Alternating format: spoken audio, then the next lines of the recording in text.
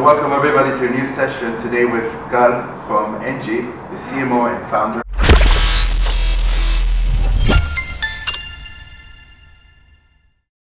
Welcome to the Engie offices. Tell us about what's your name, your full name. Tell me how you got here. Tell me what's your background. Right. So my name is Aharon. I'm 27 years old, and we actually started Engie from personal pain of going to the mechanic after I had an awful experience when my car broke down, and I just felt helpless and frustrated, not knowing what the problem was, what I should do. I was just on the side of the road, clueless. And then when I went to the mechanic, it just became worse because I had a malfunction. I had no idea what it was. But what I did understand that it's going to cost me $800 to fix it, just like that.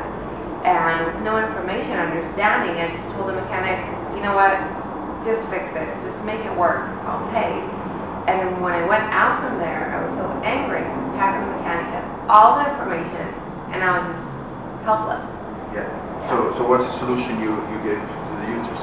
So we understood that in this auto repair industry that there's no transparency at all, and that we had to bring a solution that would bring both transparency and a connection between the drivers and the mechanics to talk with one another. And that's how we got to Engie, which is actually the mechanic in the palm of your hands. Yep. And Engie is actually the first marketplace between mechanics and drivers, and we're connected to the car using a smartphone app and a Bluetooth device that connects to every car since 2002. And then once it's connected, we get all the information about the car, if you have a malfunction, exactly what the malfunction is, and then you get real-time quotes from mechanics nearby.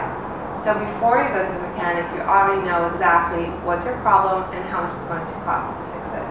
Okay, cool. So tell me a little bit, I want to hear a little bit personal about you. Right. Tell me a little bit about your story. Besides the startup, I saw you did the Zell program at IDC. Right. So I'm also an IDC graduate, so that's why I understood. Right. So tell me a little bit, how did you, you told us how you came up with the idea, but a little bit maybe about the personal struggles of starting your own company. Many struggles. Many struggles, or also, it could be interesting, from the moment you had the idea till it actually had the first time the product in your hand. Tell us a little bit. We started during the Zell program, which I think is one of the best tech programs in Israel. And you get into the program after half a year of tests and kind of interviews. And then once you get there, you need to choose your team in a week and just, decide who you're going to work with for the next year or 5.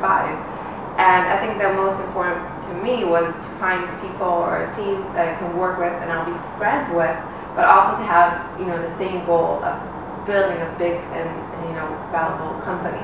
Yeah. And so it was, for me, something that I think is really important is to both set your goals straight with your partners, but the most important thing is to be friends with them first. Because startups, it's kind of like a roller coaster, and there are, days that you're way up high and days that you're way down low, and then you need someone to pick you up and, move forward, and you can only do that if you have a really strong team that, puts the company first with no ego and nothing, no bad feelings or anything, but the only thing that matters is to get the company forward. So I think that's really important for people to know how to choose their teammates at first, right? Good. So how was it when you this feeling when you decided on a certain product and then first time you had this product in your hand? Right. So it's kind of a whole process. The first thing was to understand if it's a problem that I had, as a girl or as a woman, or is it a big problem that can help millions of people. And so the first thing was to see if there's the pain is really big as we thought, and so we did a lot of research and market research to see what's out there already. And then the next one was to build the first prototype and get users to test it and feel it. So we had kind of testing groups. Oh, really? That's cool. Yeah, so we went. It's in my car. My car is connected to it. Cool. Yes. So it was steps.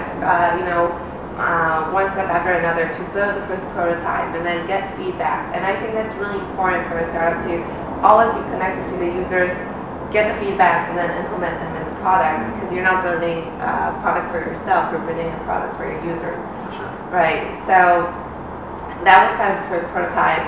It was friends, family, and then we got into the big forums and blogs of car enthusiasts because there's a huge car community in Israel, actually in the whole world. And then it was kind of the big launch of the product. So it's very exciting, the whole process. Yeah, I mean, like I'm a big car lover. I love all the nice fancy cars. I'm originally from Switzerland, so there are a lot of fancy cars in here. So whenever you see, like, I don't know, like a Porsche, then I get all excited. But again, like, I would like to talk a little bit about innovation in the car industry. I think it's compared to other industries, a very slow-moving industry, and definitely like a very capital-intensive industry. So how do you compete with, I don't know, like big car companies that also try to connect the cars to the mobile phone, or how do you see the future of the car industry? So first of all, I think that it was important for us to understand that we're not relying on the car manufacturers or looking for partnerships in order to succeed. That's not the way we're going, because they have such a slow kind of movement. And our understanding is that we're going to the customers and to the drivers, and that's kind of our users, and we're going to connect to their cars and help them without kind of being reliable on the car manufacturers.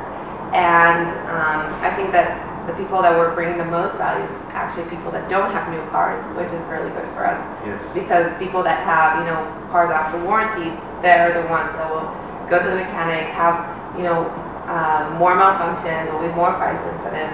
So at that point, it's really good for us that we're going through the users. So I think that's very interesting to see that there are a lot of innovation in this very conservative market that was kind of closed up until a few years, and now you can see that there's vehicle-to-vehicle innovation, and there's vehicle-to-infrastructure innovation, and smart cities, and cybersecurity. Yeah. I think that Israel actually has brought many innovations in this industry in the past few years, which is very exciting to see.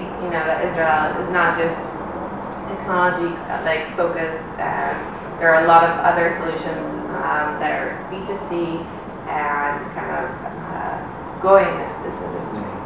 So maybe I would like to hear a little bit of your opinion about the future of the car industry. I mean, we've heard many things. What do you think about autonomous driving? So I think it'll get there. I mean, for sure, I don't see us driving, for the next, 20 or 50 years. It doesn't make sense. And especially if, there's so much innovation in this world, it's just going to be faster. So I think it'll take more time than they're saying, but it's definitely going to get there. Mm-hmm. And I think it'll just make the world a better place. There's no need for each and every one of us to drive a car. It just doesn't make sense. Yeah. But until then, there are solutions like Uber that are kind of making a smart, autonomous car in a way, because you don't have your own car. The autonomous car is, a person that's actually driving, but the idea of not each and every one of us having a car to drive in is kind of the same idea that's going there. So there'll be solutions until the autonomous car, but it'll get there.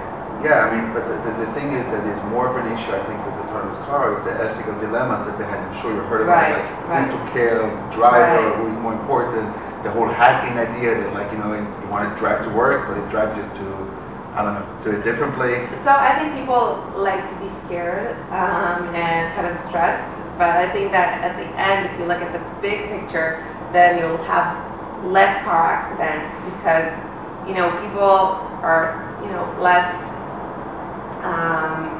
fast-minded as machines at the end of the day, and you'll have less car accidents and less people killed, I think, on the roads anyway. So I think people like to have kind of these ethical questions, which are good and very meaningful, but at the end of the day, I think less people will be hurt when they have, what's happening right now. Okay, good. So thank you very much for this interview.